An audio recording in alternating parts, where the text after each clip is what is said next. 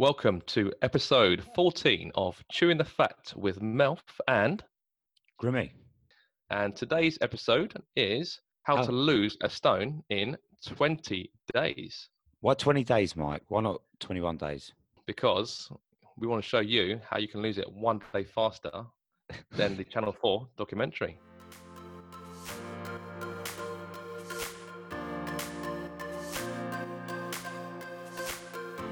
Welcome to Chewing the Fat with Melf and Grimmy.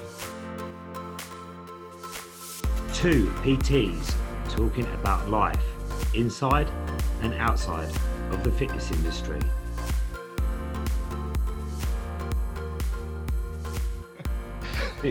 Literally, Mike, I got a few messages about this the other day as well and I had to check it out. And if you haven't watched it already, have a little watch on Channel 4 on the catch up. And it's Dr. Michael Mosley actually showing you how you can lose a stone in 21 days. Now, is that realistic, Mike? Is it possible? Yes.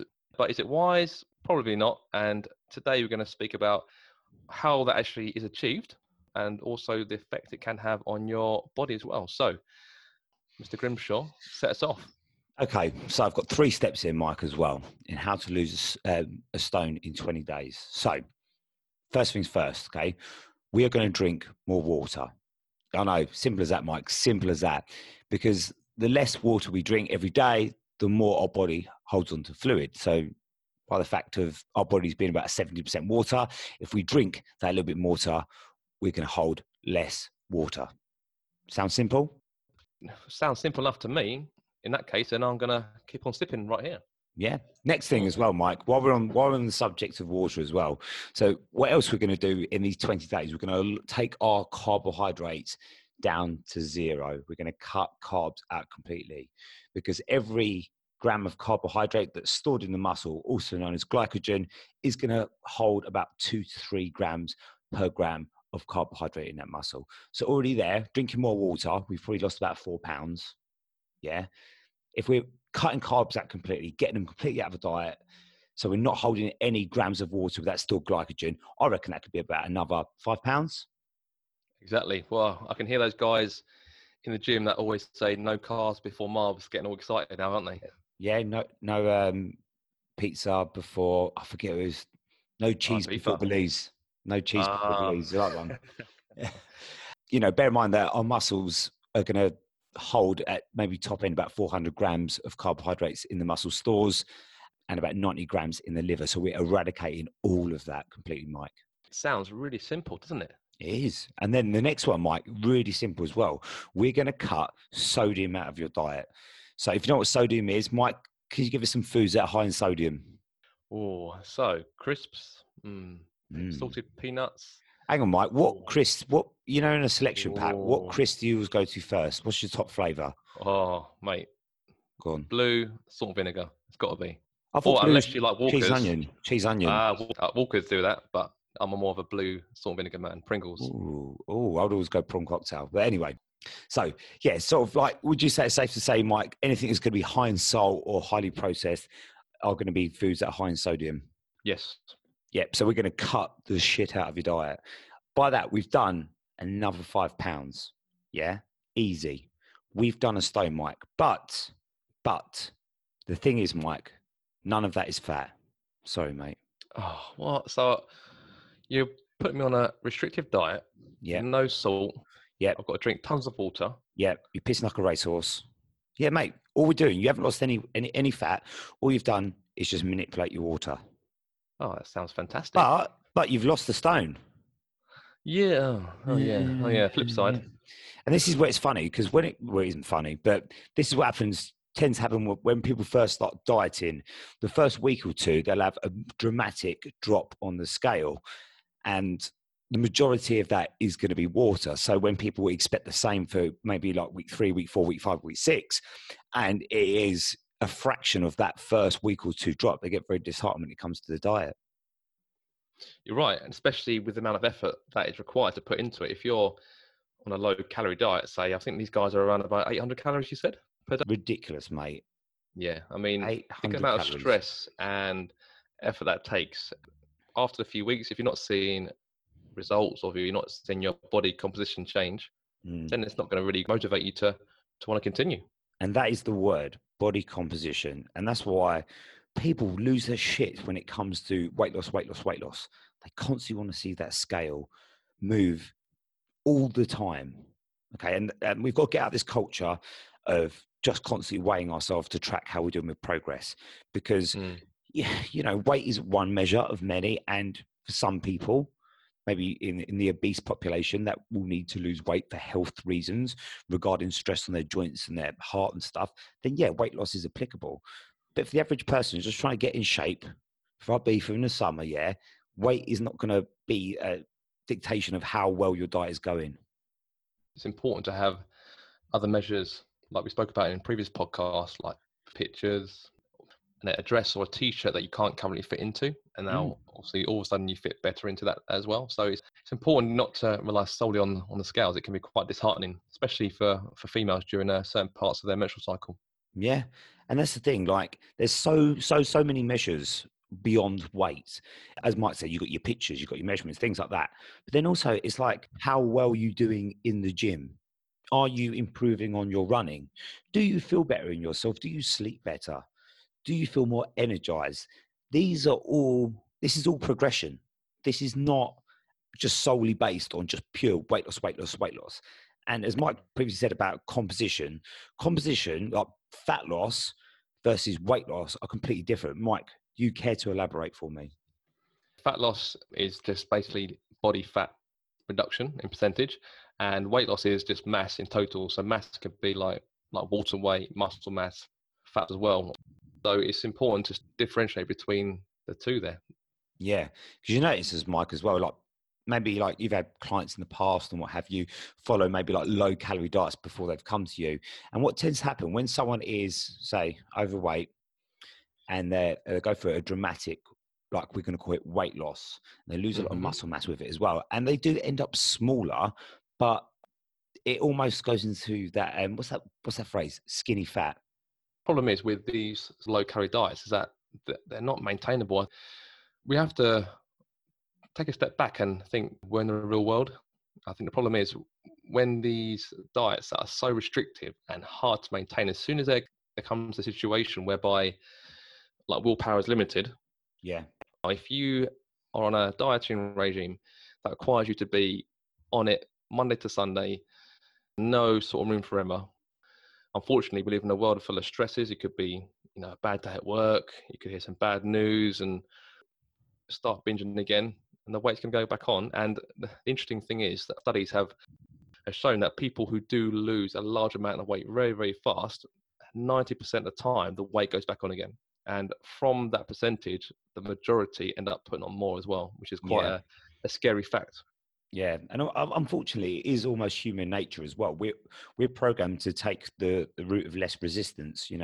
If you run around a 400-meter track, Mike, well, you probably don't. You probably go around the outside. But someone like me who wants stuff done quick, who wants to take the easiest route, will run around the inside of the track because it is the route of less resistance. And we use the same approach when it comes to like people playing the lottery. You want to earn £1 million. You want to just win it. It's easy. And the same when it comes to losing weight, we want a really quick solution that's going to be really short, effortless. But unfortunately, it just doesn't exist. Anyone who has been successful in this world, whether it be sport, whether it be business people, they have had to work their backside off to get to where they are. There's no, yes, they may have been given a chance, but it doesn't mean they've not had to graft to get to where they are. And I think, unfortunately, we just see the easy route, and it's natural to think, okay, well, like Matt said, I can either spend 1 month getting this result, or I can spend 3 months, but have a more of a sustained, results post that. Yeah, and I think that's the thing as well. Like I post quite a lot of sort of progress pictures of my clients, and all you're seeing is that before and after picture. You're not seeing all the struggles, all the bad weekends, bad weeks, the tears, the skipping workouts, everything that happens between maybe that 6 months progress picture, people don't see. And unfortunately, you get a lot of people that are trying to sell some form of supplement, meal replacement, whatever it may be, dieting structure that will kind of prey on people's desperations, Yeah, by showing them a transformation picture and then using a product to simply place in there. This is how you can achieve it if you take this product. definitely. And like I say, most of these sort of approaches are is surrounded by like a lower calorie diet option because they know that guarantees some form of Mm. weight loss. So their clients will see the results and just be motivated initially by that to then further spend. And that's a problem really when it comes to sort of like the low calorie diets. Is not only has it got the emotional effect, Mm. but long term health issues can occur as a result of constantly just going through different ways of trying to lose weight.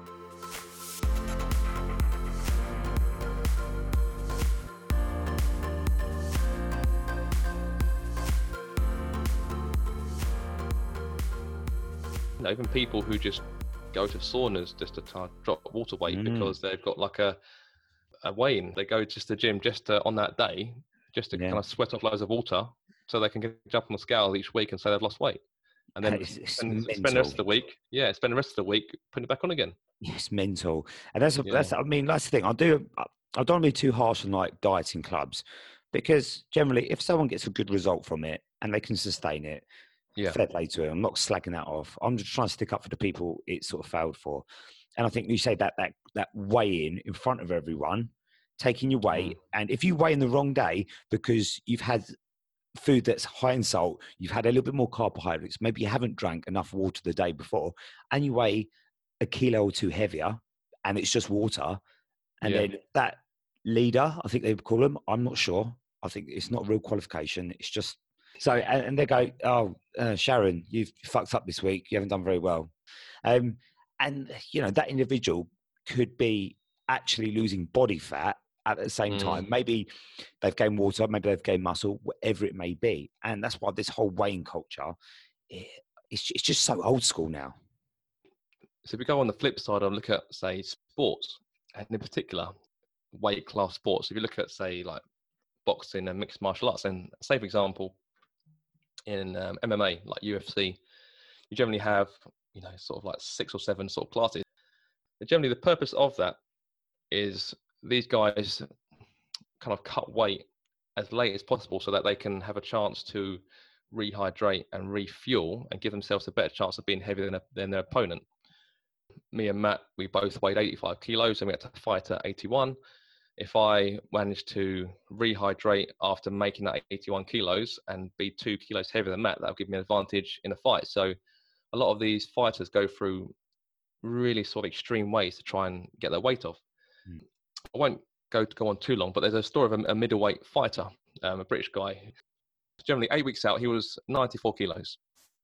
Okay, but he had to get down to 84 kilos. So in 8 weeks, he lost about 8 kilos through like strict dieting. So that alone is quite tough for strict dieting. And then in the last 24 hours, he lost 2 kilos through sweat suits and sauna, like through water. And bear in mind, a litre of water weighs around 1 kilos. So about 2 litres of water in 24 hours based on low calorie diet as well. So in these extreme circumstances, long-term side effects include energy losses, dizziness, and even sort of extreme cases or even death.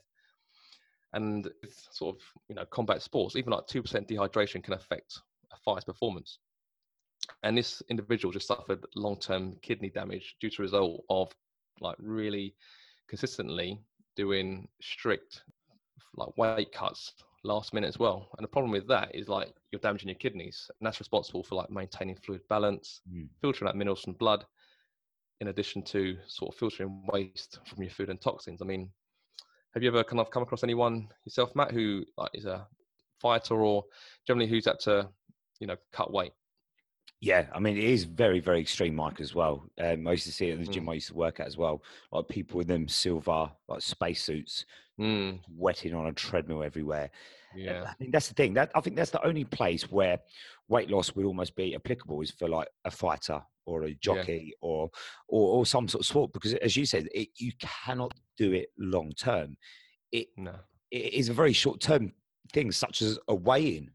Because I'm Yeah. guessing, Mike, after they have to rehydrate straight away, didn't they, after their weigh-in? It's not a simple process of right. Okay, now I've made the weight. Let's just carry on as normal. You're going to cause some serious issues. I mean, Yeah. fighters will have to, like you mentioned, rehydrate first of all. And generally that's done on the first 2 hours with electrolyte solutions, which generally include about 6% carbohydrates in there as well in that solution. And this has to be a gradual process so that the kidneys aren't flushing out all of it as well, because your kidneys have been under stress for the last 8 weeks through diet anyway. After that couple of hours, then the refueling process starts, and a diet here is essential for these fighters. So they need to generally start gradually eating sort of high GI is glycemic index carbohydrates, low fat proteins, and also low fiber. That's to avoid bloating as well. So if you've been cutting weight and then you go out and have, say, a meat feast pizza, that's probably going to be the worst thing. That's going to cause cramps, bloating. So the less weight you have to lose prior to the fight means less stress. And I think it's finding the right balance for these fighters. Obviously, beyond the physical damage a low calorie diet could do for athletes and for general population. What's your opinion on even the psychological effect of like low calorie dieting and maybe over restriction? Again, I was listening to another TED talk, a lady called Sandra Amott, and she's like a neuroscientist, and she speaks about the effects on teenage girls in America and being on restrictive diets from like age 10. I mean, and that's just like being aware that at age 10 that you have to go on a diet. I mean, for me, that's not cool. I mean, if you're a 10-year-old girl, the last thing you want to be thinking about, I mean, when I was 10, what I think about was, like you mentioned before, getting home, getting to the park, playing loads of sport, getting home, eating my dinner, and then obviously just going to bed, just going to school next day. So the thought of having to think about, how many calories have I had today, or, and they speak about that being a massive psychological effect and having a massive influence on them being obese or overweight in later in life. And you think how much it fucks up adults as well, let alone children on a diet. Definitely. I think as well, like this whole sort of what I have a big gripe with, even with this documentary, Mike. I don't even want to call it a documentary. It's not even worthy of a documentary, Mike. It's just a program, yeah. And in this, he said the phrase "good and bad foods." I can't stand that. I think as soon as you start associating good or bad foods, then that's a downhill to eating disorders. Yeah, and just generally having a poor relationship with food. And that's the thing. We could look at any food and find something that is lacking this vitamin or. Yeah, and in this documentary, he's talking about sort of like, again, going about heavily focused on sugar being really, really, really evil, but didn't really go into when it's all carbohydrates broken down. It's broken into, it's stored as glycogen in your muscle, which essentially is sugar, isn't it? Really. But the bit he said was like, obviously going about refined sugar being unhealthy, and again, refined sugar in high doses is gonna push you towards obesity because it's high in calories and it's quite easy to eat. But however, there's a bit where he slices up a banana, does the prick test on his finger, takes blood sugar level, eats a banana, does a prick test, his blood sugar goes up. So what? It gives people the opportunity to find something that's a cause. So it's down to the amount of fruit I eat, or because I eat chocolate. So people generally sort of cut out that part of their diet, and then for maybe 3-4 weeks. And then when it comes, because it's so restrictive, something happens, and then they go back into eating it again, and they think, well, it's because I'm eating bread again, or crisps are your thing, and you cut out crisps. Right, I'm not going to eat crisps again. Then generally we say, that's the reason why I've always been overweight. No, it's not. Yes, cutting out crisps will reduce your calorie intake, which will mean that you will lose weight, but that's not going to be the reason. At some point in your life, you'll have to include crisps again. Yeah, and it's almost this attachment, isn't it, to, i.e. carbs. That is why, I've put on loads of weight. It's because of carbs, or it's because of crisps, or it's because of sugar. And it's kind of like fashion. It changes every year. You go back to the early 90s, it was fat food, wasn't it? That was like the enemy. Yeah. Now, carbs are the enemy. Now even intermittent, eating 3 meals is the enemy. You eat 2 meals instead. It constantly changes with like almost fashion in a way. Why? I think, well, the process of weight loss it's simple. Yeah. But applying it is hard, mate. I 100%. think, the amount of time that we've had to diet for various reasons, and, the hell we've had to go through, then straight away, as soon as we finished it, what have we done? We've gone down to GBK and smashed out a 2,000 calorie meal. when we talk about it, it's quite logical. It's logical. This is what you do to lose weight. You put yourself in a caloric deficit, either through reduce how many calories you're eating or increase how much you're moving, which, I think everyone sort of has heard of that by now. But actually doing it is a different thing, because you've got this whole emotional side to it. We are emotional creatures. We make emotional decisions. We eat through comfort. We eat when we're happy. It's a far complex issue than maybe you're eating too many carbohydrates. It is a collective of everything in your lifestyle. Approach that works for you and doesn't cause you much stress, because it's like if you've had a bad day at work, you're not going to go home and then binge because you've had a bad day. It's important to have an approach which you can adapt in your lifestyle in such an easy way. Yeah. And then long term, that's going to be the key to weight management. Yeah. Yeah, and I think that's the thing is as well. You've got to remember that like all diets work off of the same premises. You're in an energy deficit, whether that be a ketogenic diet, whether that be just a low carb diet, whether that be a fasting diet, whatever it may be, they all work off the same thing. It's just finding something that, as Mike said, fits around your lifestyle, that you can sustain that diet. Otherwise, there's no point in doing it. And, dieting shouldn't be focused on all year round. It should be done for a period of time, and it should be left alone for a bit. And all I mean by not dieting doesn't mean reverting back to your old eating habits. It just means eating a little bit more. Yes, Matt. And on that note, I think it's a good time to wrap up today. I think we've covered everything off, and we've given our listeners enough to make their own choice. Yeah, and guys, if you haven't watched the program on Channel 4, watch it, listen to a podcast, I want to hear your thoughts on it. I want to hear any comments about the podcast, about the program. We'd love to hear about it. And obviously any topics that you think are quite current, quite relative at the moment, please drop me and Mike a message on Instagram and Facebook. And stay safe, guys. What he said.